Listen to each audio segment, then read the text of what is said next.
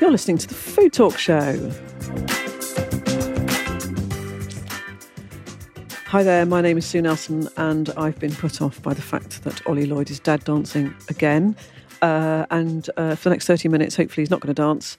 And we'll be talking about all things food and drink. You seem in a very, very jolly mood. Well, things are heading in a direction that make me a bit happier at the moment. Really? I'm not sure what I think. And so I am joined by my fellow presenter, Ollie Lloyd, who's the founder of Great British Chefs, and Holly Shackleton of Specialty Food Magazine. Hi. Hello.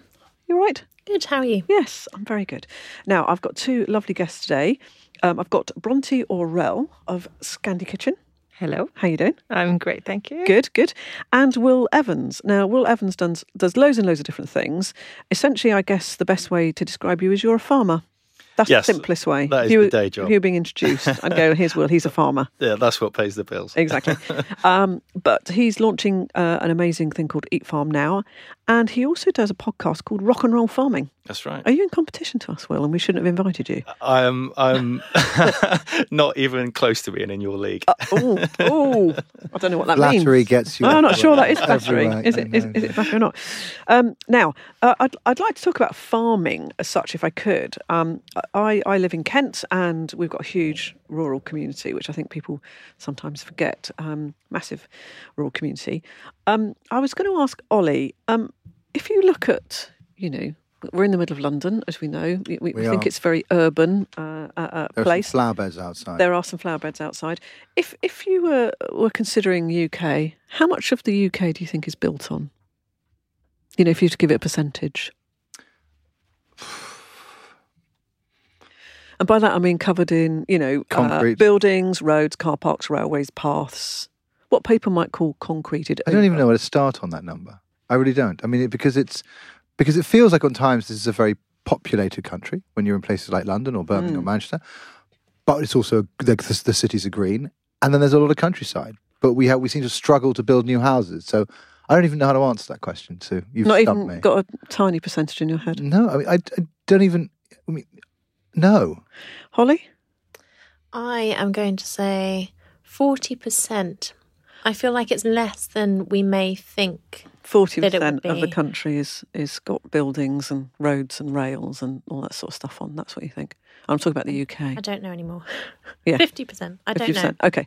So recently there were conflicting definitions of the calculations. You can imagine it's quite tricky to work it out. And last summer there was a huge mapping exercise that went on by the UK National Ecosystem Assessment people. And 500 experts analysed vast quantities of data and produced what they claim is the first coherent body of evidence about the state of Britain's natural environment. And I think it's something we should all know about. So, having looked at all the information, they calculated that the urban landscape accounts for 10.6% of England. That's England. That's England. Yeah. 1.9% of Scotland, 3.6% of Northern Ireland and 4.1% of Wales. So if you put that another way and you look at the whole of the UK, that means that almost 93% of the UK is not urban. So 93% is not built on. And now, that is not what people think in their heads at all. No. Is it? And even that isn't the end of the story, because urban is not the same as built on. So, for example, in urban England, the researchers found that just over half of the land in our towns and cities is green space. Wow, that's good, isn't it? So you've got parks and, sort of spaces like that, allotments, sport pitches and all that sort of thing. And, of course, you've got domestic gardens and reservoirs and lakes. And so their conclusion, woodland covers 12.7% of the UK, which is the highest proportion since records began in 1924. And in England, actually, when they boiled it down, England's landscape, which is built on, is 2.27%. Say something, Ollie. I think it's...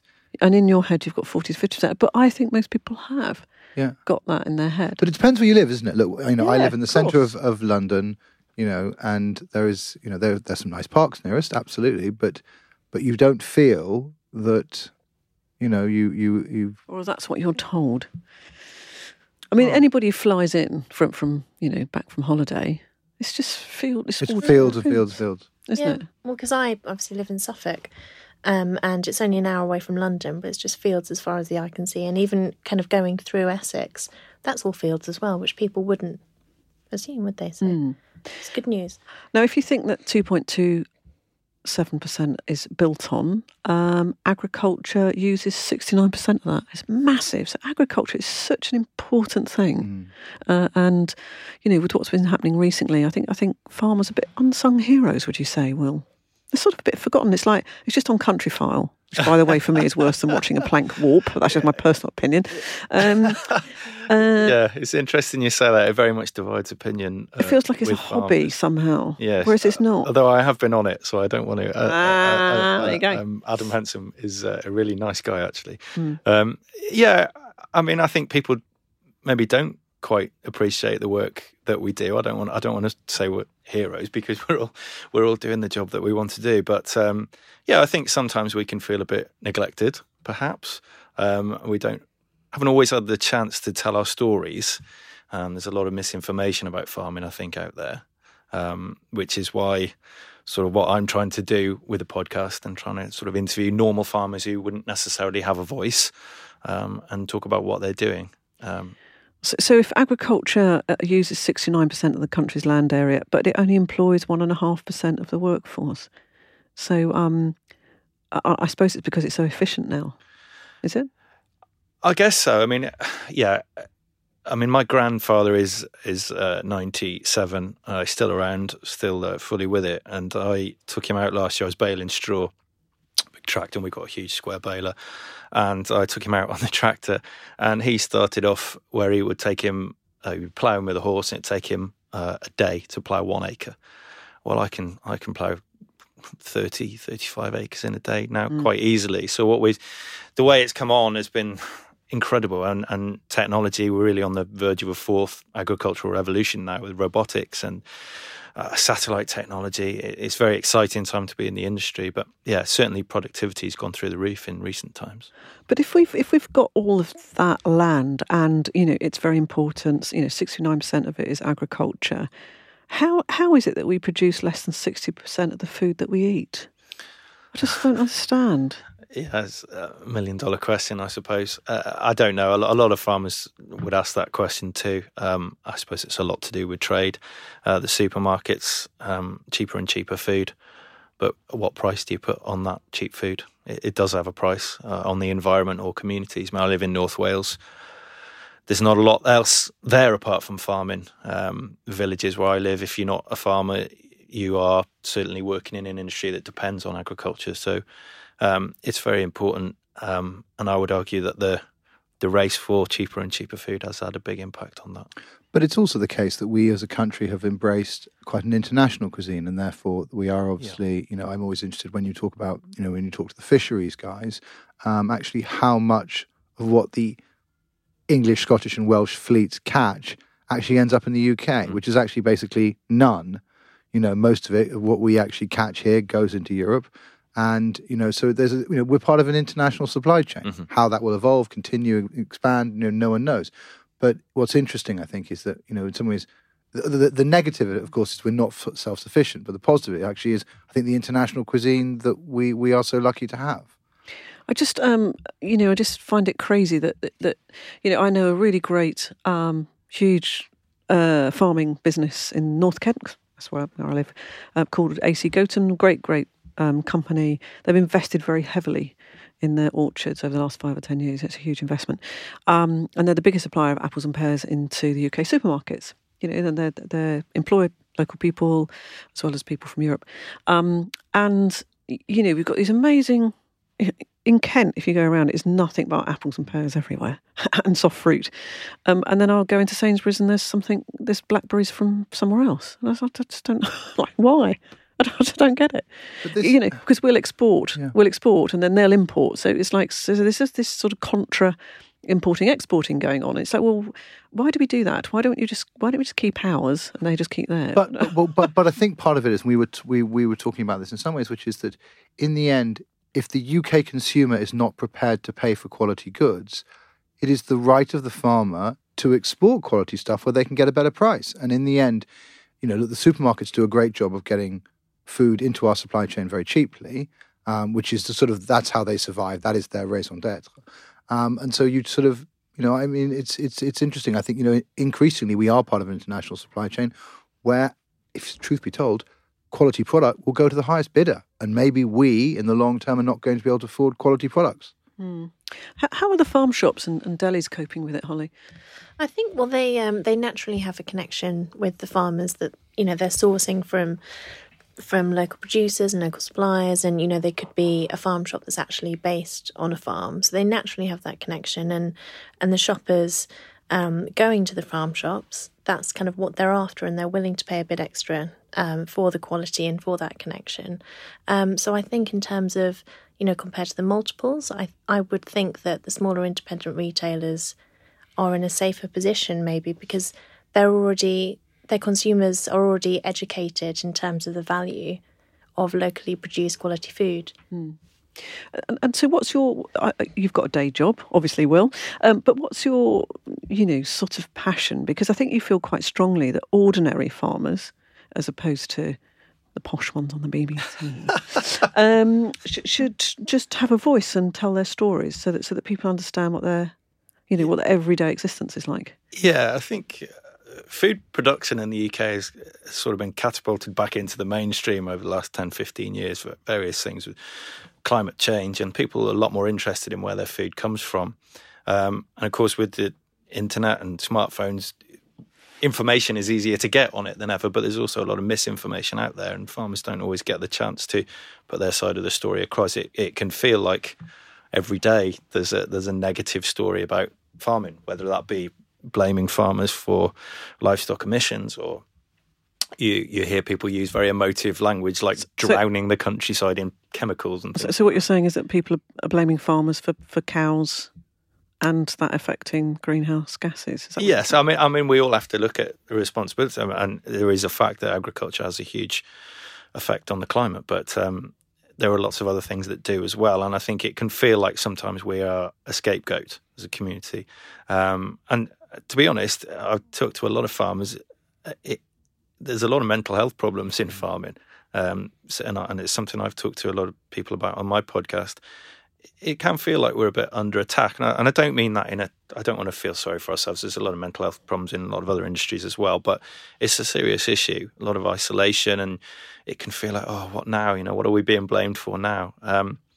So what I'm trying to do is sort of help magnify these voices and talk to people, so that if people are interested in the people who are producing their food, they can come and listen, and they can hear from the horse's mouth, so to speak, about what they're doing and about their lives and everyday struggles to produce the food that we're so lucky to have in this country.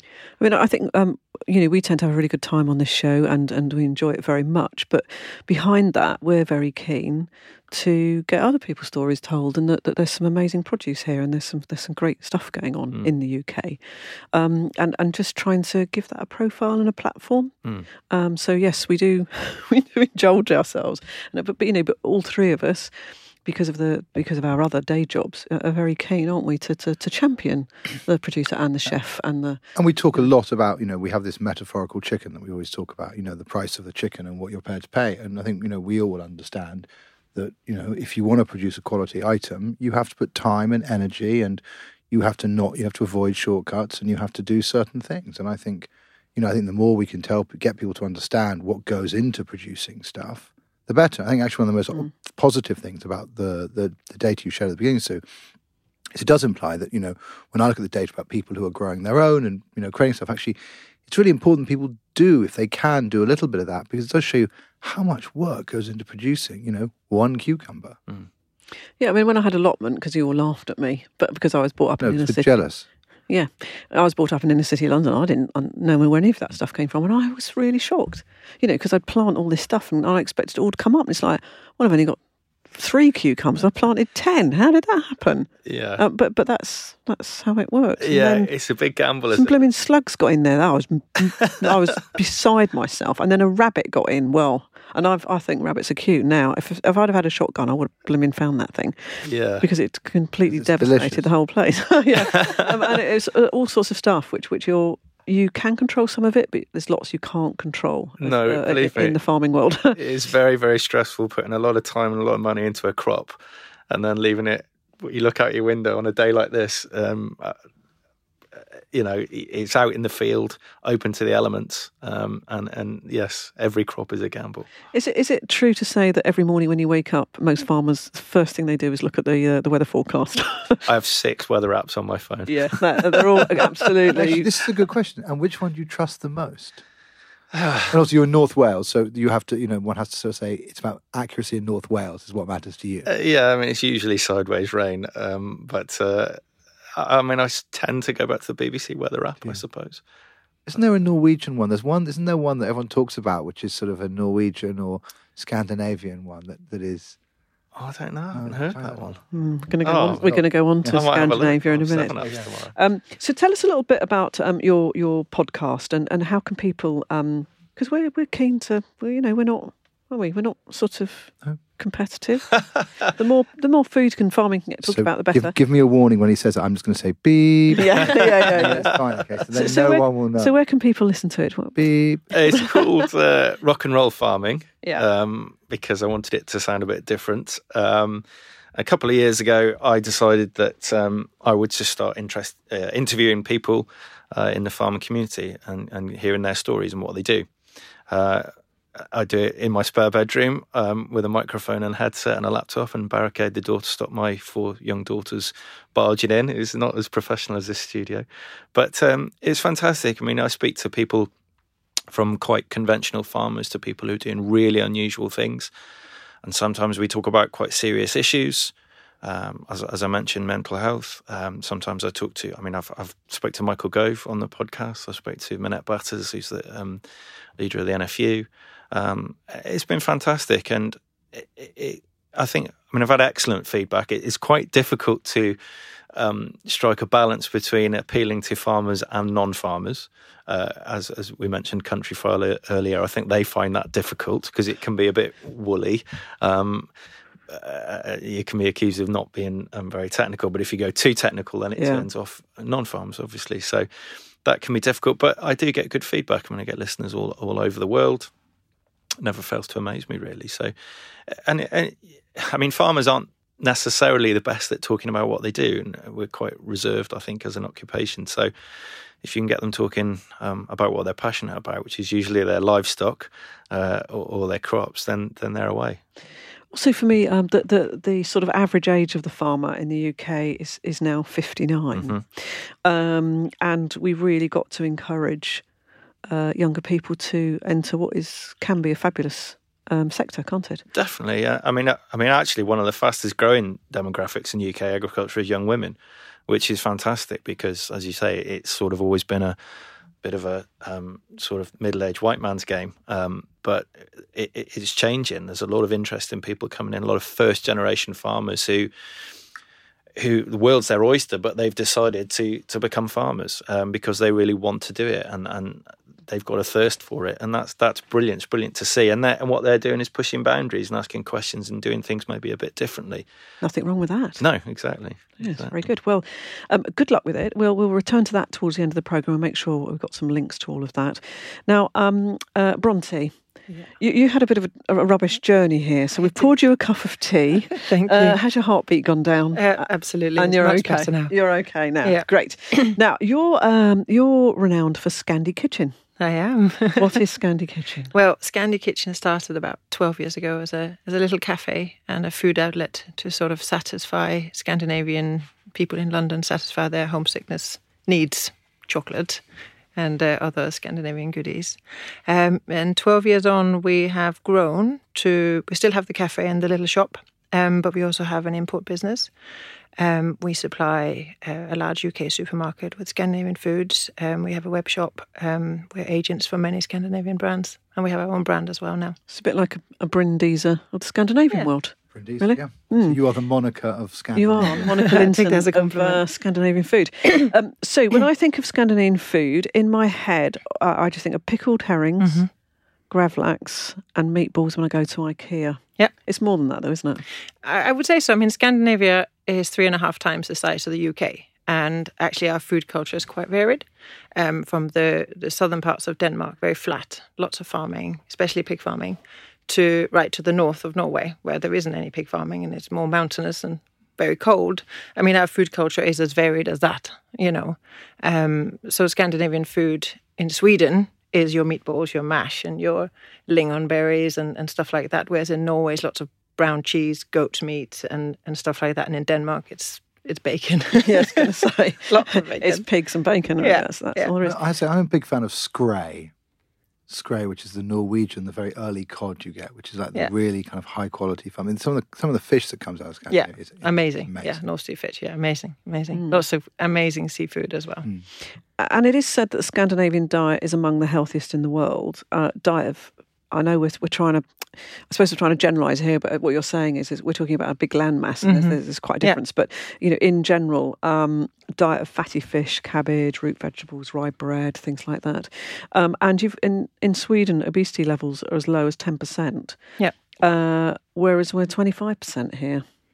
Well, is that to do with food? There is. The first part of this is that there are a lot of common things amongst the way that we eat, even though we are a massive, massive place. So you have lots of rye. I mean, it grows very easily in Scandinavia. We have lots of rye.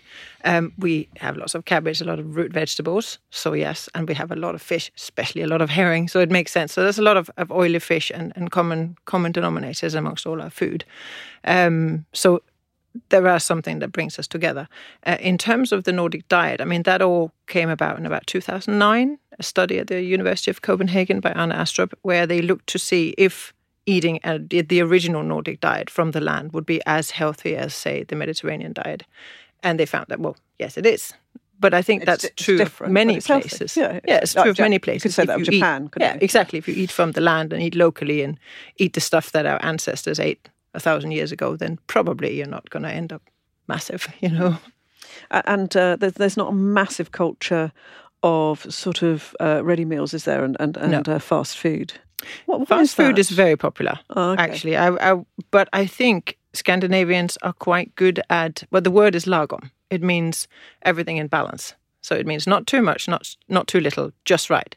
So Scandinavians eat sweets, but only on Fridays and Saturdays. They eat snacks on Fridays, sweets on Saturdays. So the fast food would only be once a week. It's very much a culture of, well, okay, if you have a pizza for lunch, then you must have salad for dinner. Everything, the way we eat is in balance, more so than other places I've lived. Does that make sense? Yeah, definitely. But having said that, though, you bought something that I would say is not hugely imbalanced, bearing in mind I've had a big breakfast. It's true. But it's very nice. Would you like to pass those over, Ollie? These are. Would you like to describe? Yeah, so these are... And these are for Easter, aren't they? Yeah, they are between Lent and Easter. So these are cream yeast buns filled with almond paste. Look at Holly's face. I'm Now, very happy right now. So they are not calorie-free, but they are seasonal, and you only eat them this time of year. So Okay, so just going to describe it. It must have about 10 tonne of whipped cream on the Yeah. top, and it looks like it might have a bit of sugar, and it's a bun. Yeah. And I like the idea of not calorie free. and Bronte said that It's they're like- not necessarily calorie it's like free. saying Well, you this- got that right. This whiskey is not exactly low in alcohol. No. Yeah.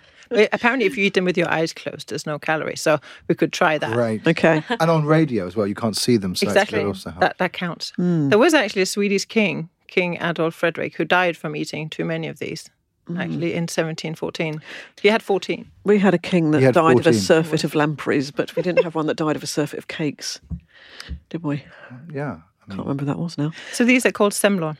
Well, we have to talk, so I'm going to rely on you to go on. To try. Oh, you want me to Try one, yeah, and see what you I'm think. feeling terrible that I haven't bought anything. I was going to try and bring some eggs Don't from worry, the farm. but And I I'm going to didn't think see this- I was going to see how messy it is while you're eating it, and we'll carry on So you talking. said this is a special Easter or Lent Thank you. Yeah. dish. Yeah, people And you sell tend this to in the eat it. cafe? Yeah, we do actually. Many thousands of them actually. We tend to start. Good in luck about with that, January Will. now. It's going to go all over your Where face. do you, so what's interesting about all this over is his that face. if you imagine a donut where you've Yeah. dug a hole in it and then Yeah. put a load of cream on top, And yeah. and then you've stuck the top of the donut on top of that. So basically what Will's face It's the size of Like Will's. a- actually a question. It's Do the you size of go- Will's Is there a head. technique you can recommend? Yeah, or if have you you just got take to the lid off Okay. Oh. and use it as a scoop. Ah. Yeah, I see. I'd have just stuck my head in that, and it would have gone everywhere. It'd gone everywhere. But it's, you know, it's when maybe you get do- to the middle, which is full of marzipan, almond paste. I think hate what we've marzipan, discovered you here don't is the like it. ultimate thing to feed politicians. Because if they struggle with bacon rolls, Keeps imagine quiet. what they're going to do with one of these. Yeah. Yeah. I mean, I think we've managed to convince the people of London Will's that this face. is the way Is to it go. good? It's very, very good. Yeah. Sorry. But as I said, it's seasonal, and we do have people who come in, just after Easter and go, "But can we have these buns?" And we go, "No." They come back in January again. But I really like this. One of the things that I don't think we're as good at in Britain is that sort of really seasonal thing. I mean, obviously we have mince pies and other things, but I do love that idea. It's like panettone that only comes in at Christmas. Yeah. And there's an excitement. It's like panettone's in store. That's and what it actually, should I be. think that's what things should be. And obviously, but sadly, we live in a culture where everything's meant to be available But instantaneously. that's where allotment's good, though, because you do feel like that. It's like, oh, this isn't ready yet, and this isn't, but it will be soon. It's very exciting. Tell me about. Is it called hygge? Hygge, yeah. Hygge. I like to call it hygge, but I don't like to call it that. So it's spelled Hygge. What is that? Because it's being written about more and more. And I know you're an author as well. But I am. So I have an issue with taking a word and trying to adapt it into another culture. Ollie a cake. It's very hard because to a Danish person like myself, it's a word that we will use maybe 20, 30 times a day. We use it to describe many things. In essence, it means to appreciate the moment you're in while you're in it.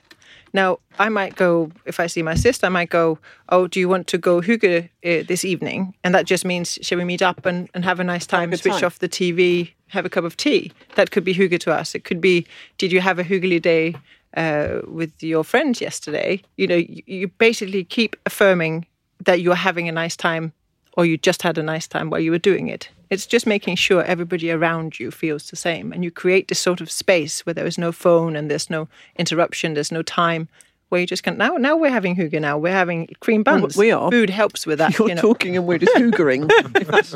So it's not wearing a slanket and No. lying in front of Nothing to your do with it. You don't need any money to hygge. The best, like last summer, I spent a weekend with my children in a tent, eating biscuits and, listening to the rain. That's hygge. Because you there's nothing else there. It's just the moment that you are creating with people you love, people you like. You're having a nice time. That's hygge. And so I'm going to save Sue here and not ask her a question. But we were also talking about there's that other term, which is the antithesis of hygge, potentially, with underpants. But the Finnish word, I can't pronounce it. But But whatever pronunciation you use is better than our pronunciation. So you can roll Finnish with it. people listening will laugh at me. It's kalsanarakid, I think it is. Sorry, Finland. It basically means to sit at home in your underpants, drinking beer with no intention of going out. It's a fantastic word. But we're world record holders at that in England, I would say. Yeah, that's just my life. Shut up. There's cream literally like tumbling down onto this sort of incredibly pristine. I mean, I spent every time we record in the studio, they have to. They hate us here. I know, but they've Because now we actually got got- such a mess. They also bring in sort of fragrance rods now. as well. Maybe Because because we talk with stinky cheese. Cheese and and God knows what else. Yeah. But, wow, I've got cream everywhere. Sorry. I On should my have brought nose. something. Maybe pickled herring. I'll bring it next time. No. I really like pickled herring. It's one of those. I do too. I think it's. I remember it was used to have in a place called Russ and Daughters in New York, which is kind of the institution there that sells it. And I said, where do you get good pickled herring in London? Well, Your apart place. from my shop. Yeah, you sell it there. Yeah, we do. And we also supply avocado. So they carry a line of pickled herring. And of course, you can go to Ikea. But Scandinavian pickled herring tends to be in a sweeter pickle and a sweeter brine than UK or Dutch herring. So it is a little bit sweeter and easier to eat. I think roll mops is, if you give that to somebody who's never had it before, might, find it a little bit too much. But Scandinavian pickled herring is quite soft. So this hygge, am I saying it right? Yeah.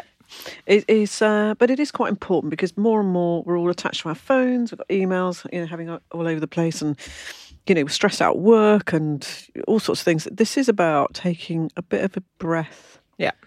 Taking, just chilling a little bit and making sure you're surrounding yourself with people that you love, really. Exactly, and I think that's why it struck a chord with the British public. The people here is that it's about reminding yourself that there is more to life than work. You should go home and you should put your phone in another room or switch it off and just spend some time with the people you live with, your children, your husband, your wife.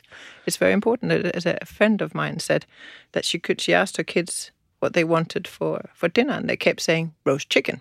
They always just wanted roast chicken, and one day she said, well, why on earth did they just ask for roast chicken all the time? And it clicked with her that that's the day, Sunday, is the day that there is no phone, that they all spend around the dinner table. And so the kids associate roast chicken with uninterrupted and this family calmness. time. Yeah, Calm. absolutely. So my last Sunday lunch, I had everybody round. My 2 daughters literally stood on chairs from the age of 3 years old, peeling stuff, and it definitely is seen as our family time, really, and invite loads of people around. And they're all scattered around, doing things now. Anyway, so they all came with their sort of husbands and stuff. They come around and the boys were going, we want to try and help, but you all seem to know what to do and we can't sort of muscle in. It's because it's all just clicked back into place. Yeah. They're like, right, I'm normally the potato person and I do this and I do that. Yeah. And it's funny because it doesn't get lost even 30 years later, they're still doing it and they sort of click straight into that. Nobody had any phones, nobody had any, and it just was, it's straight wonderful, in. isn't Yeah, it? it's good. Yeah. It's good, and we must do more of it, mustn't we? And that's how we create memories, isn't it? We don't often create memories of those evenings where we've all sat on our phones and looked at a small screen. That's not what we remember. And food is a good way of amazing making that happen. Yeah. It doesn't have to be food. But you have 2 or 3 friends round. The minute you put a bottle of wine on the table and some snacks, then suddenly you change the whole atmosphere. It's something you're sharing, But I just get incredibly upset when I go out and I see a couple or a family. And I went to Berlin a couple of weekends ago. And it was a really nice family, and every single one of them was on the phone. They weren't actually communicating at all. And there's a lovely, beautiful cafe in Berlin. And they didn't even look at each other. No. Well, I don't understand how that was started. Well, maybe. Presume you don't let that happen with your kids are quite... No, there's a lot of drawing and a lot of activities and stuff. And we got very into a game called Sleeping Queens, which kept us busy, which where you have to wake up sleeping queens with kings, and there are sort of, dragons and all sorts of stuff. Sleeping lions. It's a card game. But I think that it's also that kind of stuff. It's actually, memories around. It's why, dining room tables... are the key. The kitchen table, the farmhouse table, which is always sort of the absolute concept of where things are worked out. That's where you build memories. You say. And you've got 4 girls, so 4 girls. I have. Lucky you. 4 girls. Poor old Will's completely outnumbered. Yes, 8, 7, 5, and 3. Yes, I'm interested in that game, Ollie. You need that. It's a great game. It's a great game. It's invented by a girl about 20 years ago. Okay. No, they're a handful, but they're great fun on the farm, running around like a little gang. Yeah. But and they're a big help as well. Help me feed the calves and different things. Oh, it's a great way to be brought up. So if anybody's interested in ScandiKitchen, whereabouts are you? We're on Great Titchfield Street, near Oxford Circus. Near Oxford Circus, so that's about as central as you can get. And it's ScandiKitchen, but you were born in Denmark, and you've been over here for quite a while now, I think, haven't you? But you're still really keen on making sure that people understand how to live like a Scandinavian, should we say? Yeah, in a way. I think we have a lot to offer in, not just hygge, but not just lagom or sitting around in your underpants. But I think we do have a lot to offer. Which I'm naturally good at, by the way. In our culture, but also in our food culture. And I do think there is room on the British dinner table for crisp bread, for example, good crisp bread, and some of our wild jams or meatballs, really good meatballs. I think there is a room, a space for us there. It might take a little while longer for us to get there, but I think there is space. Crisp bread is a really good example. Yeah, Peter's Yard, which is the sort of... Peter's Yard is a great crisp bread. Leksand is another amazing crisp bread made only from rye. But I believe the statistic is, correct me if you know it differently, that the 48% of bread produced in the UK goes to waste. Yeah, there's a lot. It's just something under along half. those lines. Yeah, it is just but under crisp half. bread, I think, has a space because we see it as a bread rather than a cracker. It doesn't go off, really. It doesn't go stale. You just leave it in your cupboard, so you always have bread. So we're really trying to move the understanding of what other types of bread, like Swedish bread, can actually be and how it can be beneficial to reduce that kind of waste. I do like the dark rye bread. It's nice. Just my final question for you then, Bronte. What is cloudberry jam? Well, cloudberry is a really elusive little orange berry. It looks a bit like a raspberry, but orange, and it grows on stalks, but only wild and only near the Arctic Circle, so really far north. It only has a 3-week season. And you can't cultivate it.